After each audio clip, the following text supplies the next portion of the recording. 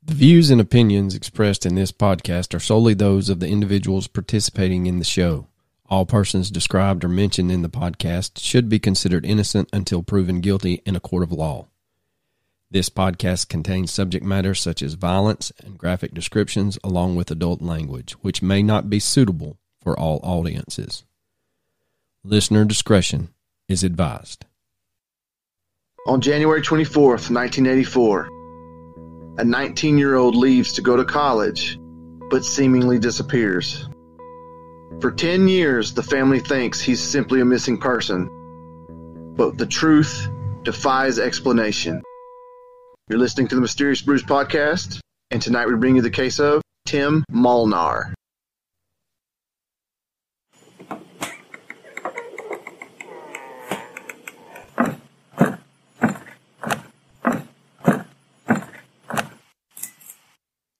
Welcome to a deep, dark, dank, moist basement somewhere in the bowels of Georgia.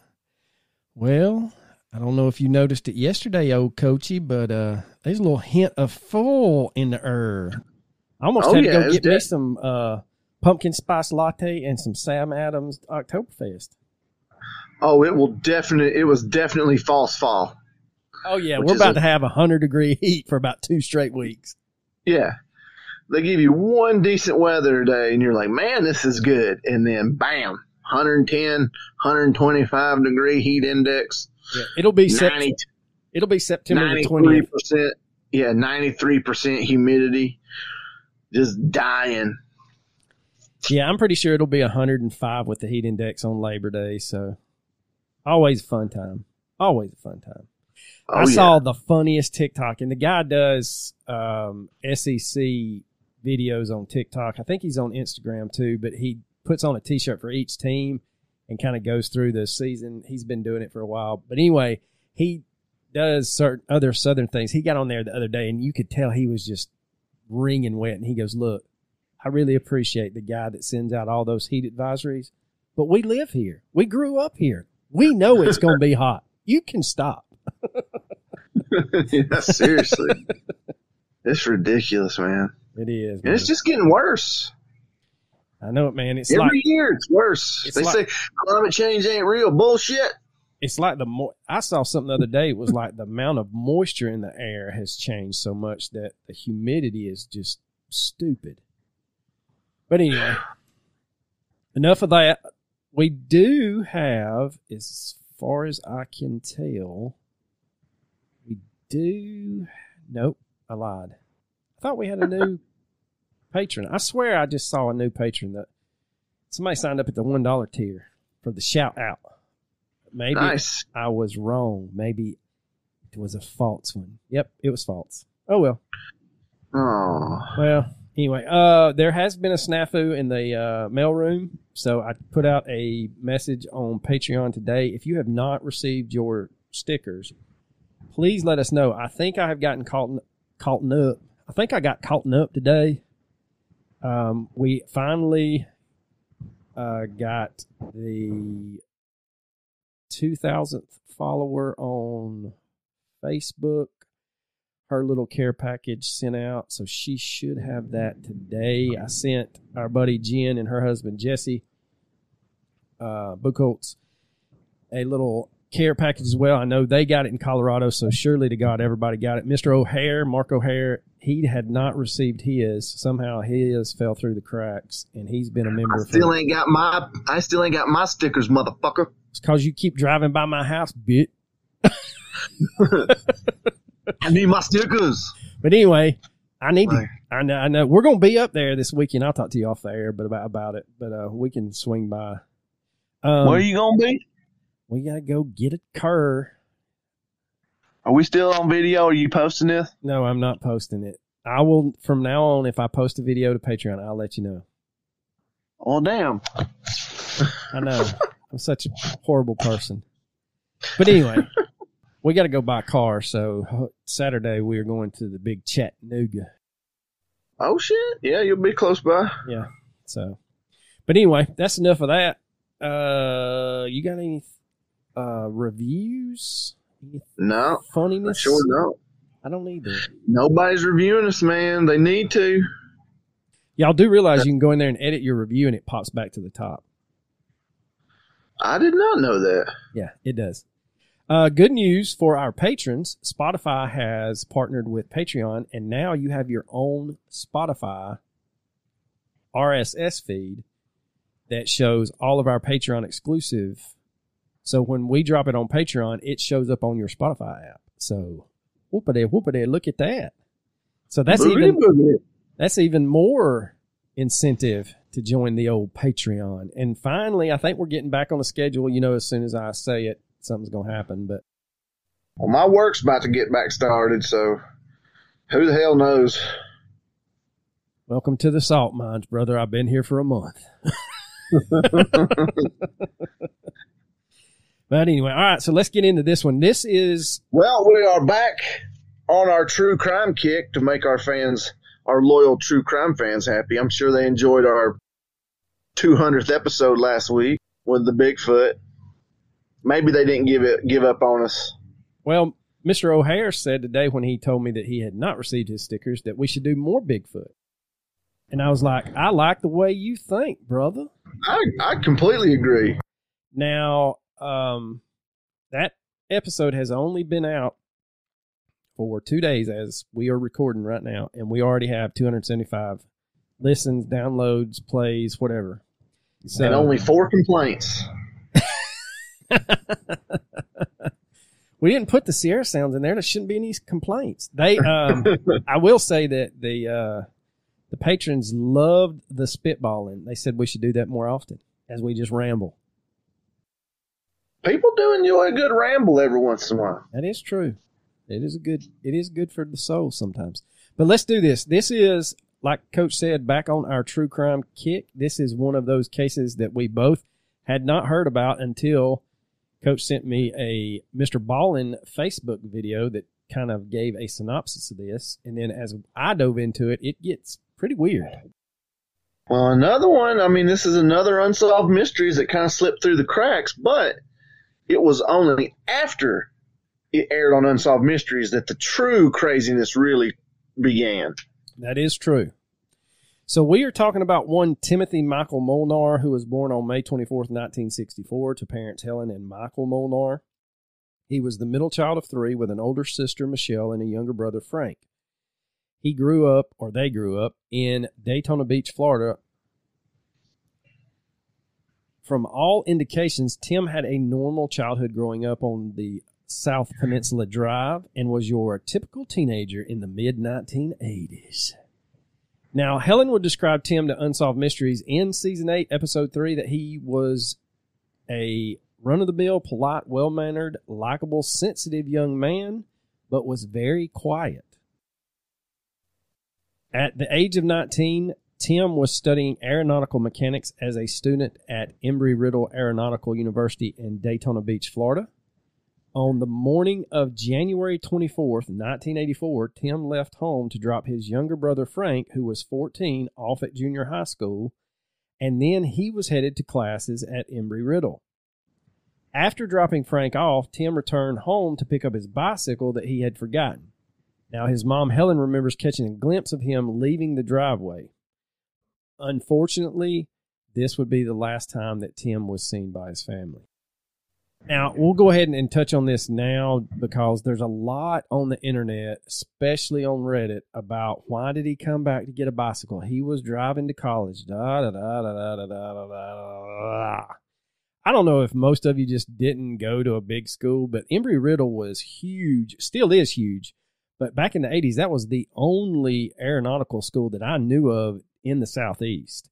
And that is a large campus. So I'm just about 99% sure that he could park, but then he would have to walk miles. So he had a bicycle to get there quicker. And he had a mint condition Dodge Dart. And if he was driving that thing around campus, you'd have had to get a street sweeper to get the panties out of the street.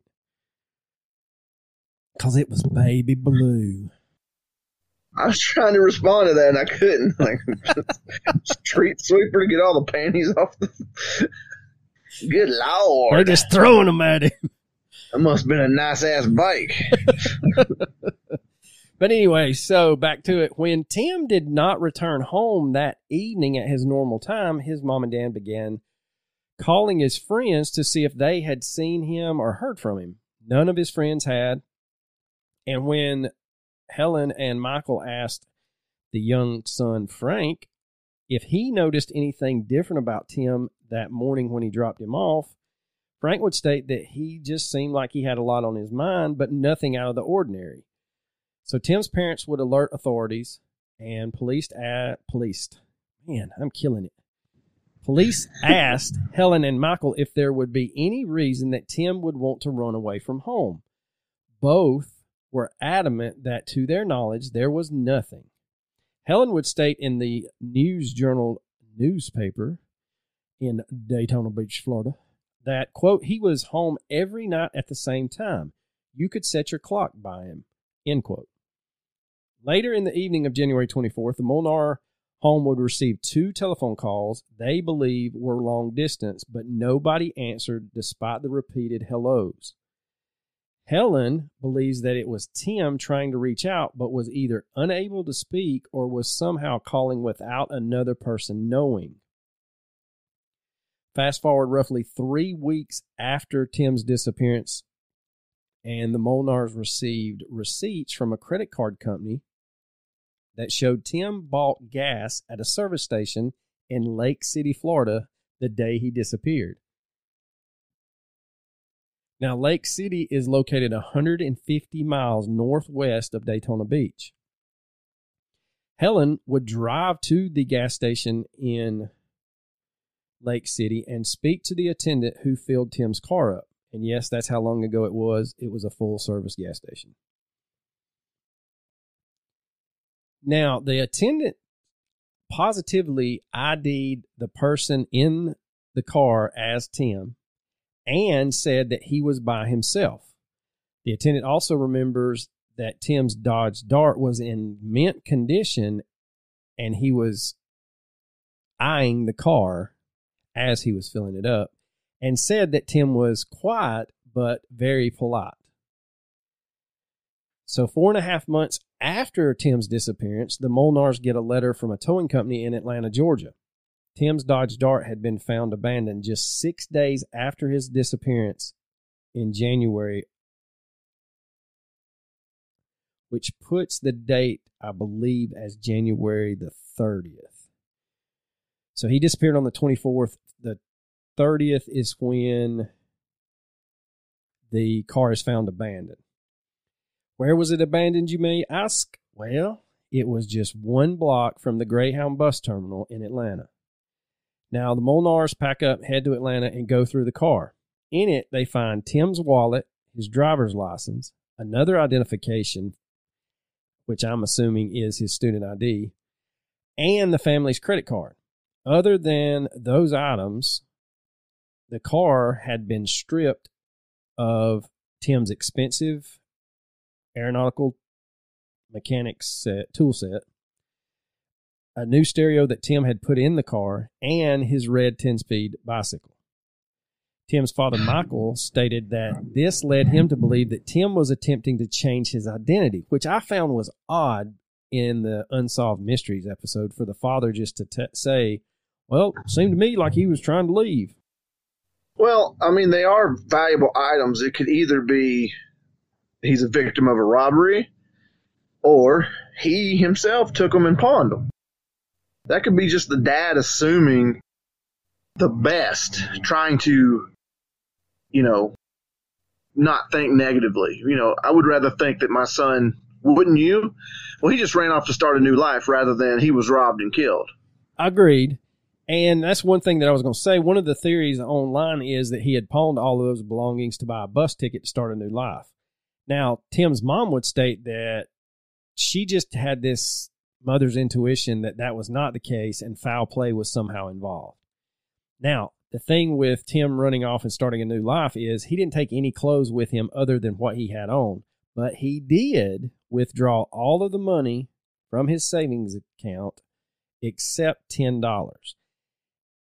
And his brother, his father, I don't know if the mom said it, but I know the father and the brother said that the $10 to them felt like, I'll be back. I don't know why, but that's what they said. I mean, it's just $10. Maybe where he went only gave 20s, and it just happened to be. No, I mean, I'm being serious. Like, don't laugh at me. Don't laugh at my theories. No. I'm not laughing at your theories, but it's 1984. I'm pretty sure ATMs are not, they're not as prevalent as they are now. I'm thinking he went to the bank. Maybe. I don't know. Hey, you may be on to something. Maybe. I'm looking it up. When were ATMs invented? Well, probably like 1965 now that you say it. But anyway, Tim's case would re-air on Unsolved Mysteries on January 31st, 1996. They were invented in 1960. See, I told you. I knew it was going to be like a whole 2 decades before. So he could have easily went to ATM. You don't know. I think back in the 80s, them ATMs was attached to the bank, though. But still. I'm not saying no. I'm just saying. To your theory. Yeah, if they just give 20s and he's got 70 in the bank, he's only going to be able to get 60. That's all I'm trying to say. Duly noted. Stop poking holes in my theories, man. I will not poke no more. It's a no poke zone. I wish prison had that same policy. I heard you get a special T-shirt whether you're in the poke zone or not there. So Stephen Cole just happened to be watching the re-air of Unsolved Mysteries on January 31st of 1996 and could not believe what he had just seen. Stephen was near Neosho, Wisconsin, and called in to Unsolved Mysteries and said that he knew positively where Tim Molnar was at. He goes on to tell Unsolved Mysteries that in 1986, he was walking through a pine plantation near Merton, Wisconsin, and he had come to a clearing in the forest that was completely flat except for a lump near the center. Stephen approaches the lump in question and notices that it was a huge block of ice. So curiously, Stephen brushes the snow off the ice and is startled to see inside the block of ice a dead body of a young man. Stephen would leave the area immediately and call the police. Authorities would arrive and remove the body from the ice, and they were stumped when they could not find any identification on the body. The only thing they find is a rusty set of keys. Now, at the time that his body is found in 1986 in Wisconsin, there's no clues, nothing for local police to go off of. So Tim is buried as a John Doe, basically in a potter's field. And the authorities just move on. Stephen, however, could not move on as easily. He would. Yeah, well, I mean, if you're not used to seeing dead bodies, that's not your profession. It's going to stick with you. Right. And he said that he just could not get the picture of Stephen in that block of ice out of his mind. As he's watching the Unsolved Mysteries segment, he was shocked at a picture of Tim that was aired and immediately recognized the picture or the clothes on Tim in the picture as the same clothes on the body in the ice.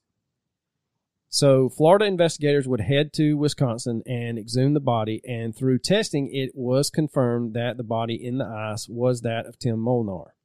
Some sites say dental records, some sites say DNA. Whatever they used, they confirmed without a shadow of a doubt that the body in the ice was Tim's. Now, during the exhumation...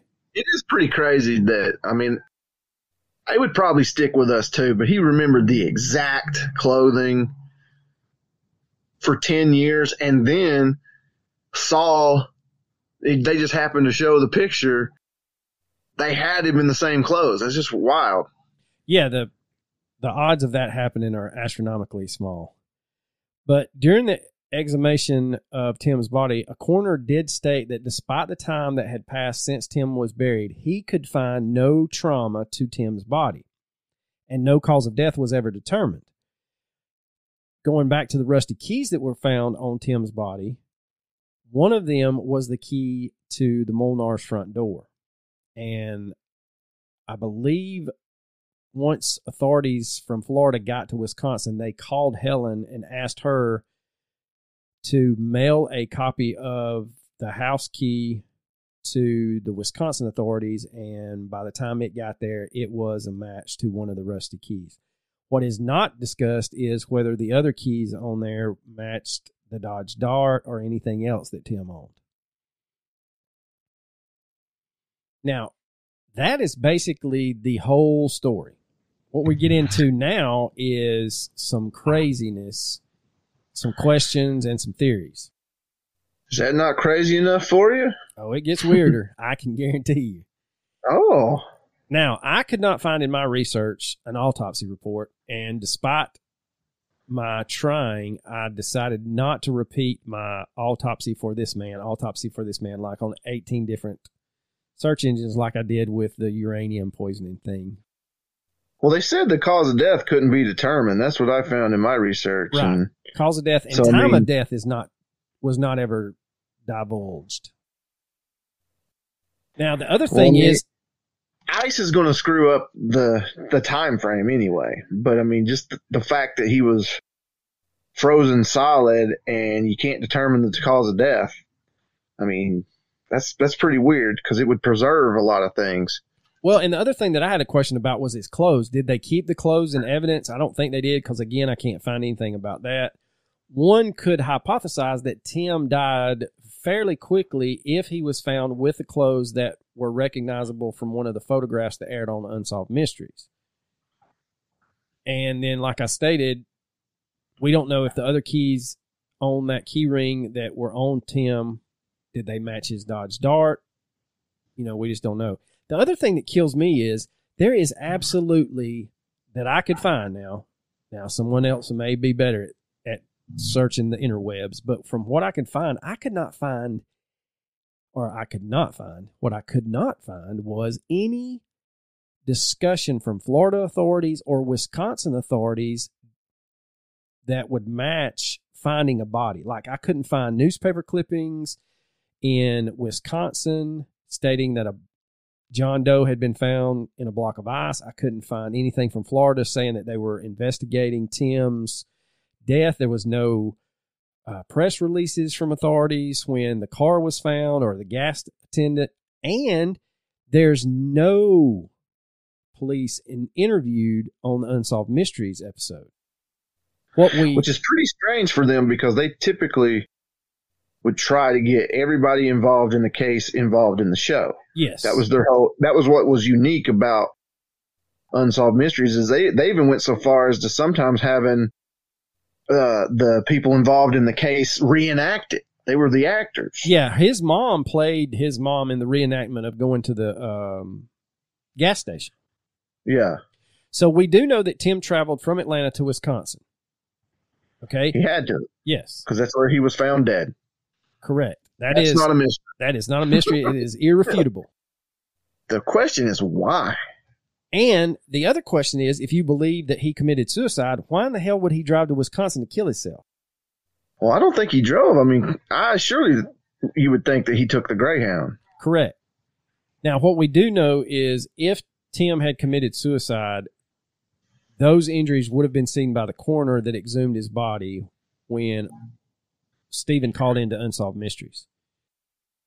And then the other thing is, could his death have been an accident? Well, if it was an accident, again, you're thinking like he's disabled, he can't move. If it was like a severe break, head injury or something like that, again, the coroner would have noticed that during the exhumation. So we'd have, other than, I guess, suffocation by like carbon monoxide poisoning or something like that, we really don't know what happened. But we can kind of rule out like an accident. He was walking in the forest, tripped and broke his ankle or broke his femur and succumbed to the elements. Yeah, but I mean, even if it was carbon monoxide, that would mean somebody put him in the ice. No, I agree. I mean, they said you don't just end up in ice. Yeah, they said that the way that plant that pine plantation sits, and I didn't Google Earth it, but the way they said that it kind of holds water during the winter months, and so when the cold air comes in, it will just freeze the ground.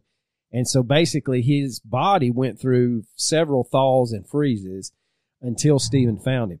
But again, we're talking they think it was like within 6 or 7 days, if I remember correctly. There's not any date. That's the other thing that I couldn't find, is like a newspaper saying the body was found on this date. But I think if I remember correctly, on one of the Reddit threads, someone said that they had seen that Stephen had found him like 7 days after he disappeared. So it would have been like his body was found the day after his parents go and look at the car in Atlanta. The other glaring question is, what is a 19-year-old kid from Florida doing in the middle of a pine plantation in the middle of Wisconsin with nothing on but the clothes that he left Florida with and his keys in his pocket? I mean, another question before that would be, why drive to Atlanta to get on hypothetically get on a bus to go to Wisconsin? I'm sure there's Greyhound stations near where he was. Well, yeah. If you head from Daytona to Lake City, you're going to go either through Jacksonville or Tallahassee, and both of those have Greyhound stations. So, but my question, another good question would be, is like, how many Greyhounds in Atlanta during that time are making direct trips to Wisconsin? Could he have? What I was going to try to say is, if he was running away to start a new life, as his dad hypothesized, maybe he got to the Greyhound station and was like, I just want a ticket for the next bus. I don't care where it's going. And it's going to Wisconsin. Yeah. It's going to Wisconsin. I'll take it. I don't care. But I was going to suggest that, but thinking about it, were there direct routes from Atlanta, Georgia, to somewhere in Wisconsin on a Greyhound? There had to be some changeovers at some point.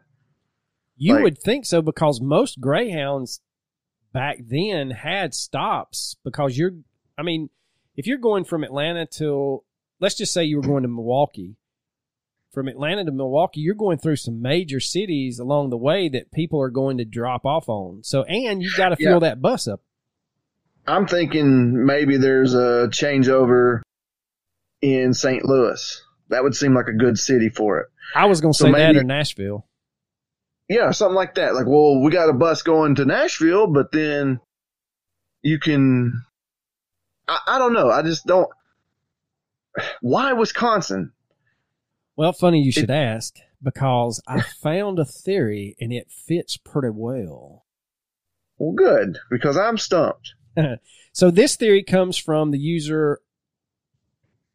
Because what I'm saying is, I've never been. I plan on going. I have absolutely no doubt that Wisconsin is a beautiful, beautiful state, full of beautiful people. But it just doesn't seem like the suicide destination. That's correct. It's just not. Like the Golden Gate Bridge, that's a suicide destination. Random ass field in the middle of nowhere, Wisconsin, is not a suicide destination. Correct. So this theory comes from the user OH Maitland, and I'm just going to read it to you, and then we'll divulge on little tangents when we get to them. So, quote, okay. In the 1980s, my family had a friend named Richard Jashinsky, J.A. Shinsky. Perfect. Yes. Perfect pronunciation and spelling. He was friends with my uncle and spent a lot of time with him and my aunt. My parents would come down to Wisconsin from Minnesota, and Richard would often be there. My parents never liked him and often found him odd. My father told me that from the minute he met Richard, he knew something was off. Richard would often show up to my family's property uninvited, which is located just down the street from where Tim Molnar was found. My father says now that he thought that Richard was coming to scope out the land for something weird. Our property was remote farmland that had a long driveway leading up to the house, a perfect place for a body to be hidden. So you may be asking yourself, who is this Richard Jashinsky guy that Arlo's talking about? Well, Old Richard, as of 6 months ago, is still kicking. He's in his 80s. He lived in Wisconsin, and he loved to fly planes. And he had a small plane that he would fly often between Wisconsin and Florida. Now, the user OH Maitland states that I have been told that Richard had young men staying in his small shack of a home who would be coming through town. Now, that information isn't confirmed, but it seems to be true. Now, one thing that you have to understand about old Richard is he's a convicted pedophile from Erin, Wisconsin. He was convicted. It gets better or worse, however you want to look at this. He was convicted in 2001 on 2 counts of second-degree sexual assault of a 12-year-old boy who was his neighbor. He enticed the boy to help him with yard work.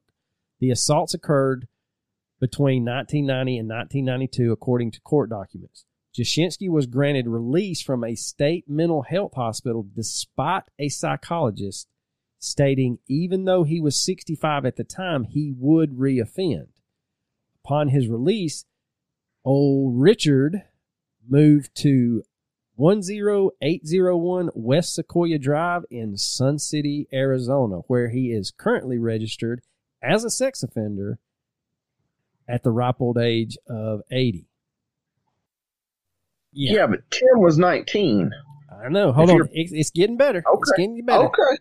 All right. I'll let you finish. I'm going to let you finish. Get you another sip off that big gulp and another handful of popcorn because I'm gonna reel your big ass in.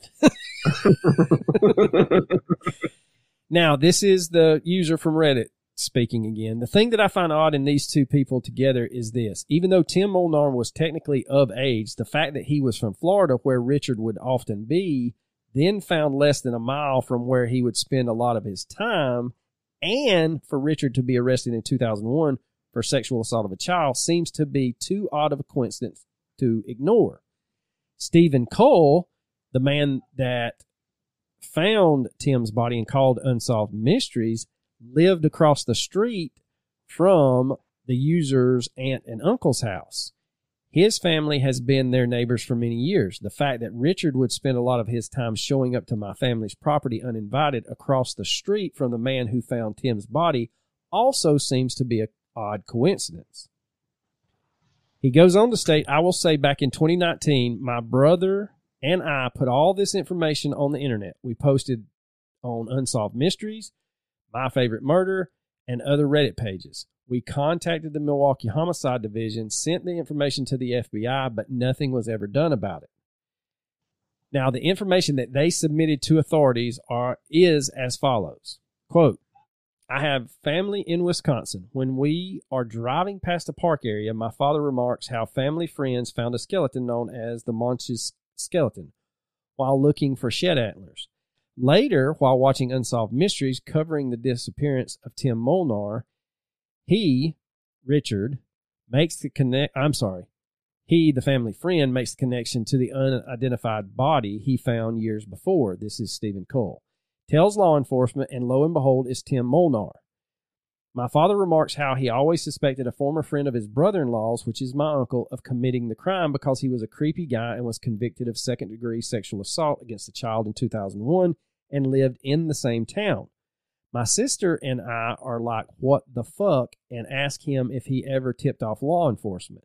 He's like, well, no, we can't believe it, but the evidence isn't really beyond the fact that Richard is a pedo at this point. But we are headed to my uncle's, who knew this man better than my father. This man's name is Richard Joseph Jashinsky. And as we ask more and more questions of our uncle, the more damning the picture becomes. Dick, as he was known, I wish I had the laugh track because I would have inserted it. Was a strange man who lived nearby in a barn-like shack where he would often let young male drifters crash, rotating through. From this shack, he was also a poacher, killing animals illegally and surviving off of them. My uncle remembers how he tried to burn the bones of the animals he would poach in a furnace to hide the poaching and failed miserably, and then he began looking for other methods of disposal. He also would leave in the winter to fly to Florida, where he had a plane and would often fly back and forth, but would often drive down and fly out. Tim disappeared in January 1984 from Florida, leaving his car at a Greyhound station, taking a bike with him that was found with his body all the way in Wisconsin. That right there, I'm going to stop reading what they sent to law enforcement. That right there was not said anywhere else. It's not on Unsolved Mysteries, nothing. What that guy just said was, not only did they find Tim Molnar they found him in a block of ice, but they found his 10-speed bicycle near the body. Now, I don't know how true that is, but this is what this user on Reddit is stating. So he goes on to state, like I said, he was later convicted of pedophilia in 2001 and had infiltrated a Christian boys and girls club. He would also take long, unannounced walks on my family's property, making me wonder what he was really up to. I'm trying to remember more. I have a feeling I've forgotten a super creepy piece of the Florida connection, but wanted to put this out there for my conscience and for Tim Molnar's family. If this guy, Jashinsky, had something to do with it, then I have to say something. But oddly, when I contacted my aunt, she said she wanted nothing to do with it and not to use her name when I called the FBI. And my uncle has sort of been defensive when I ask him questions about it, but I think he's dealing with guilt from being friends with Jashinsky and not realizing he was a pedophile. And like I said, my father literally had all the info and never reported it, end quote. Wow. Now, in the thread on Reddit, someone asked user OH Maitland if he posted his info on the Reddit thread Unresolved Mysteries, which is one of the bigger true crime boards on Reddit. OH Maitland responds, quote, I tried, but they removed it. I was told it went against community guidelines. I tried to dispute it, but they won't let it on, end quote. Now, when I got on there, it is on there, but you have to look for it in a weird way. One of the thread's rules is no speculation and no naming of names without evidence. So I'm wondering if that's why they kicked it the first time, is because this is all circumstantial evidence. Could or could not be. Now, here's another little nugget that'll make you go, Tim was studying to be an aircraft mechanic. It is very plausible that Richard used Embry-Riddle to service his airplane when he wintered in Florida. It is also plausible that he could have befriended Tim and used the guise of helping fix his plane. Jashinsky is described as being a cheap, eccentric, and might not want or afford to pay a real mechanic, so he would use the school's mechanics in training. That makes sense. Yes. That makes a lot of sense. Tim's expensive airplane tools were missing from the car when it was found in Atlanta. Just about every trade worker marks their tools in case of theft. Some of those tools might still be around the airfield that is close to where Tim's body was found, or could Richard have held on to one of the tools as a trophy? So this is all on Reddit. And then about halfway down from this guy posting all this stuff, a user, which I love this user handle. It's top 10. User PB&J _ comes in. What? PB&J again? Yep, PB&J again. One of my favorites. So he comes on and says, quote, I'm seeing in the 2017 post you had a theory that he got on a Greyhound and came to Wisconsin because that's where his car was found near the Greyhound station in Atlanta. But what are your thoughts on this? I found an old article about the case that mentions he was found in a pine plantation. And looking at a satellite map of the area, I'm seeing an area of pines the article must be referring to, and I'm also seeing an airfield right next to it. I was able to find the area where Richard Jashinsky may have lived based on an internet search. I wonder if Jashinsky used the airfield back in the day and if there are any records of him using it. I also wonder if Jashinsky committed the crime in Florida, then parked the car near the Greyhound so that it looked like Tim Molnar ran away, and then flew him back to Wisconsin to dispose of the body, assuming Jashinsky is the perpetrator, of course. He asked the user OH Maitland what his thoughts are. Yeah, but if he was murdered, you'd think there'd be signs of it on the body. Yes. Again, yes. And you got an undetermined method of death. I mean, maybe he was poisoned, but surely they'd be able to tell that. You would think. And that's another thing that's not available, and it may be in the case file in Wisconsin, was if a toxicology screening was done when they found his body. But like you said, that being frozen is going to hinder a lot of those tests.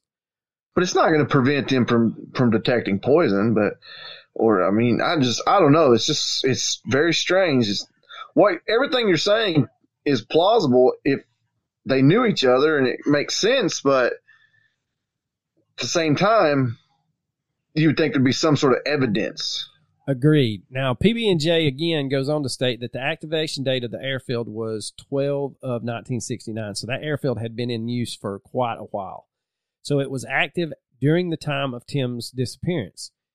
He goes on to state, I just find it so interesting that it's right next to the pines where Tim was found. Also, he didn't pack anything, which would lead me to believe he had no intention of leaving Florida. And then if you wanted to look, he's got some kind of AirNav website where he looked up the airfield in question. Now, at the same time, if this guy killed him in Florida and flew him home to Wisconsin, why is his car in Atlanta? Now, I really, honest to God, don't think he killed him in Florida or Atlanta. I think he somehow used a guise to get Tim to drop his car off. And in the 80s, he could have flew out of the Fulton County or Cobb County Airport with a little Cessna. So depending on where in Atlanta this car was found, there's probably a little municipal airfield near that he was like, look, just park your car here. I'll come by and get you, and then we'll fly up to Milwaukee. That's what I'm thinking. Well, maybe, but why Atlanta? I mean, why there? Again, that makes no sense because the same thing could have been done. He could have flown out of Daytona. He could have flown out of Tallahassee, Jacksonville, any of those. So Macon. Hell, there's a ton of places between Daytona and Atlanta that he could have flown out of. Now, maybe he's thinking if he leaves the car in Atlanta, it would take a hell of a lot longer for them to trace it back to Tim's parents. I don't know. I'm just spitballing here. But anyway, so PB&J again looks up the weather for January 24th, 25th, and 26th in 1984, and he said it was a mild time of the year in Wisconsin with I think he said the lows were in the upper 30s. So I couldn't find a snow depth history. That airfield may have been clear enough to land on then. Obviously, if he was transporting a body, he wasn't going to land at Mitchell International or any other airport. Makes sense he would land on a private field, basically undetected. Maybe that just happens to be near his home and next to where the body was found. Well, we got mild weather in Wisconsin, yet we're going to find a body frozen solid in 6 days. In 6 days. Because they're hypothesizing that from the day he disappeared to the day his body was discovered was 6 or 7 days. Yeah. Wait, no, hold on. I take that back. They are saying that he was dead in 6 or 7 days. I think, if I remember correctly, Stephen Cole didn't find that body till 86. Yeah, correct. Okay, so that's 2 years. So that would occur. That would play into the thing. Whatever. All right. So that would mean that he was not in that ice. He was not there for 2 years because his body was found with the same clothing on. If you're put on ice in 84, you're going to thaw out, go through the entire summer, go the spring, summer, fall, and then the winter again, and then spring, summer, fall, and then winter again. Then you're going to be found. You're not going to be there. They're going to find bone fragments, if anything. Yeah, you would think animal predation would have scattered that everywhere. Or hell, bugs. I mean, just bugs. Yeah. Just in a pine plant. Yeah, pine plantation is some gnarly shit, especially with the acidic pine needles. But anyway, so PB&J posts in February of this year on the same thread and says, any update on this, and ask O.H. Maitland. And then he goes on to state, FYI, in researching Richard Jashinsky, I discovered that he is not registered with the state of Arizona as a sex offender, only with with only with Wisconsin and the U.S. Registry. I confidentially reported him to the county in which he resides, along with a link to his Wisconsin court case, a link to his U.S. Registry, and a link to this Reddit thread. I have no idea if anyone ever did anything about it, and the last time I checked, which was probably a couple of months ago, he was still not registered with Arizona. He goes on and says that he checked again.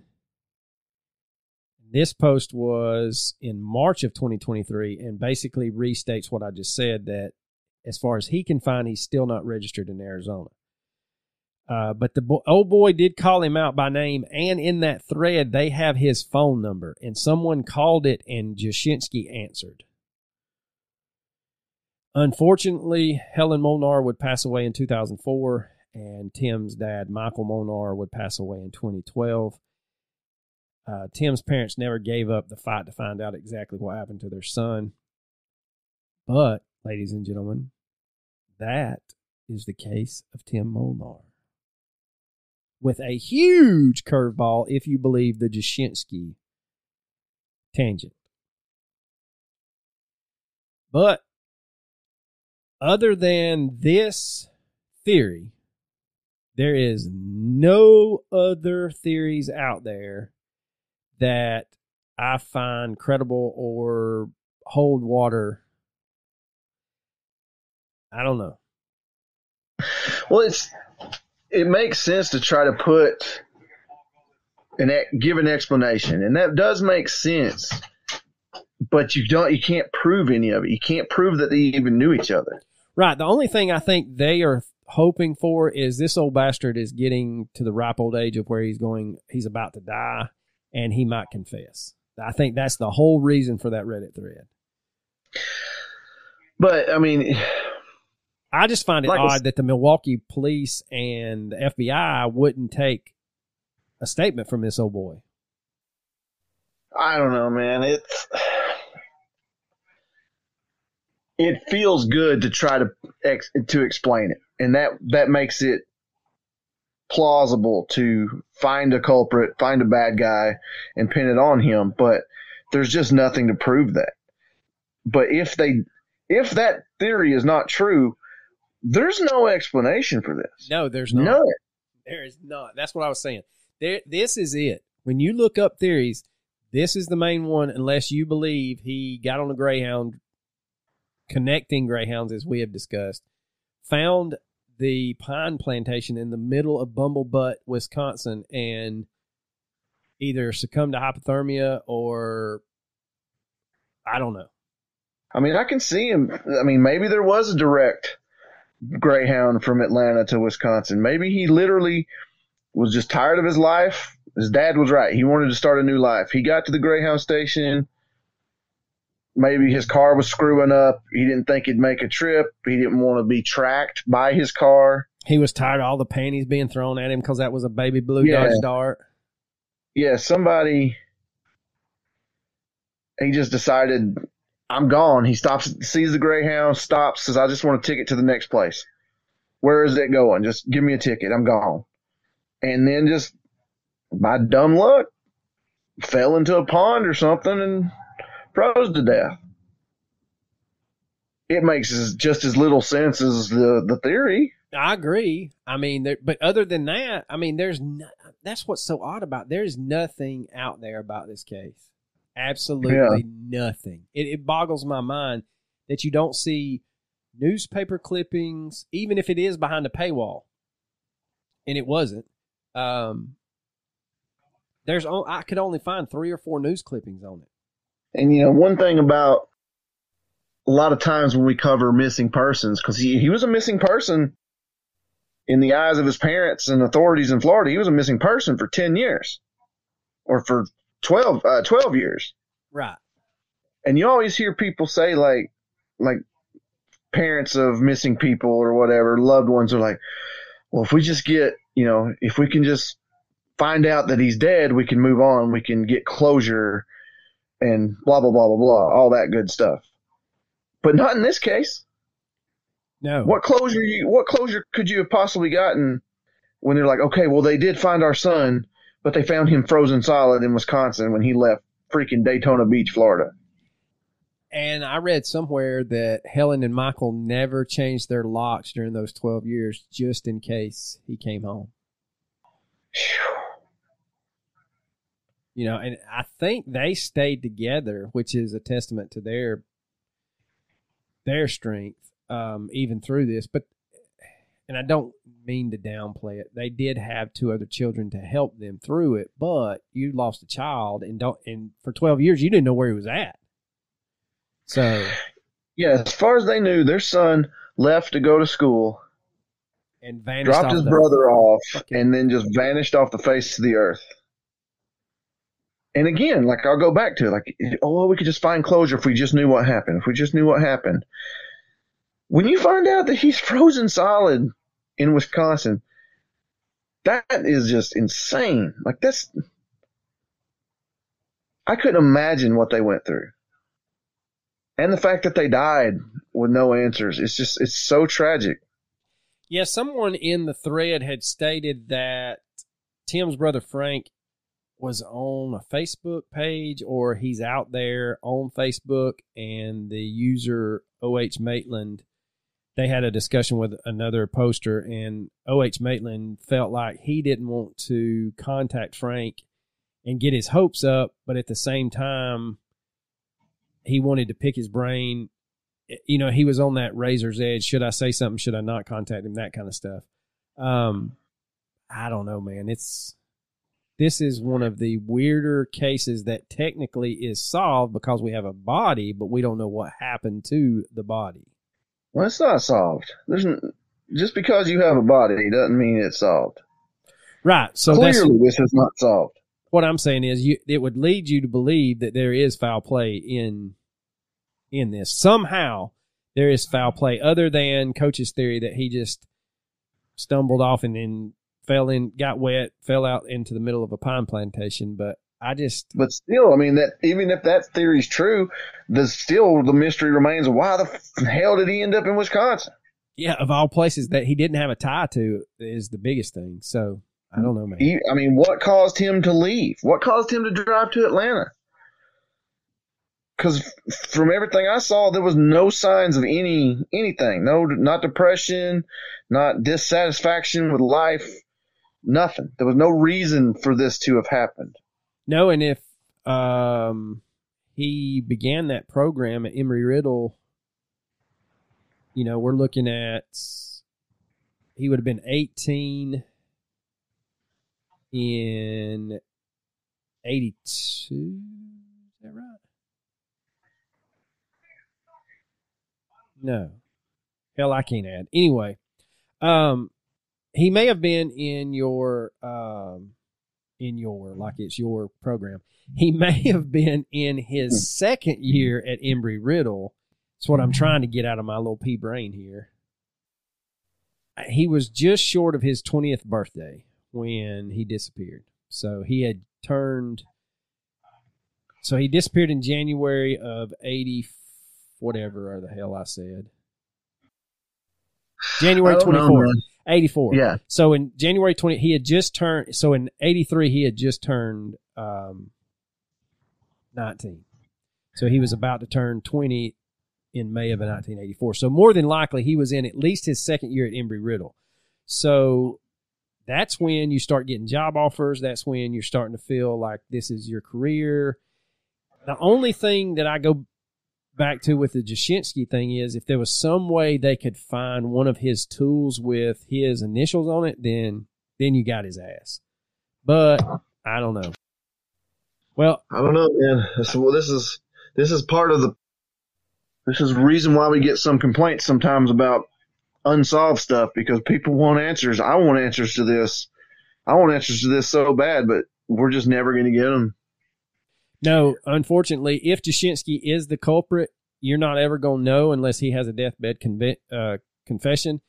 And if it's anybody else, I know. If it's anybody, if it's anybody else that murdered him, you won't know unless they confess. And so far, you know, coming up on almost, 70 years? 60 years?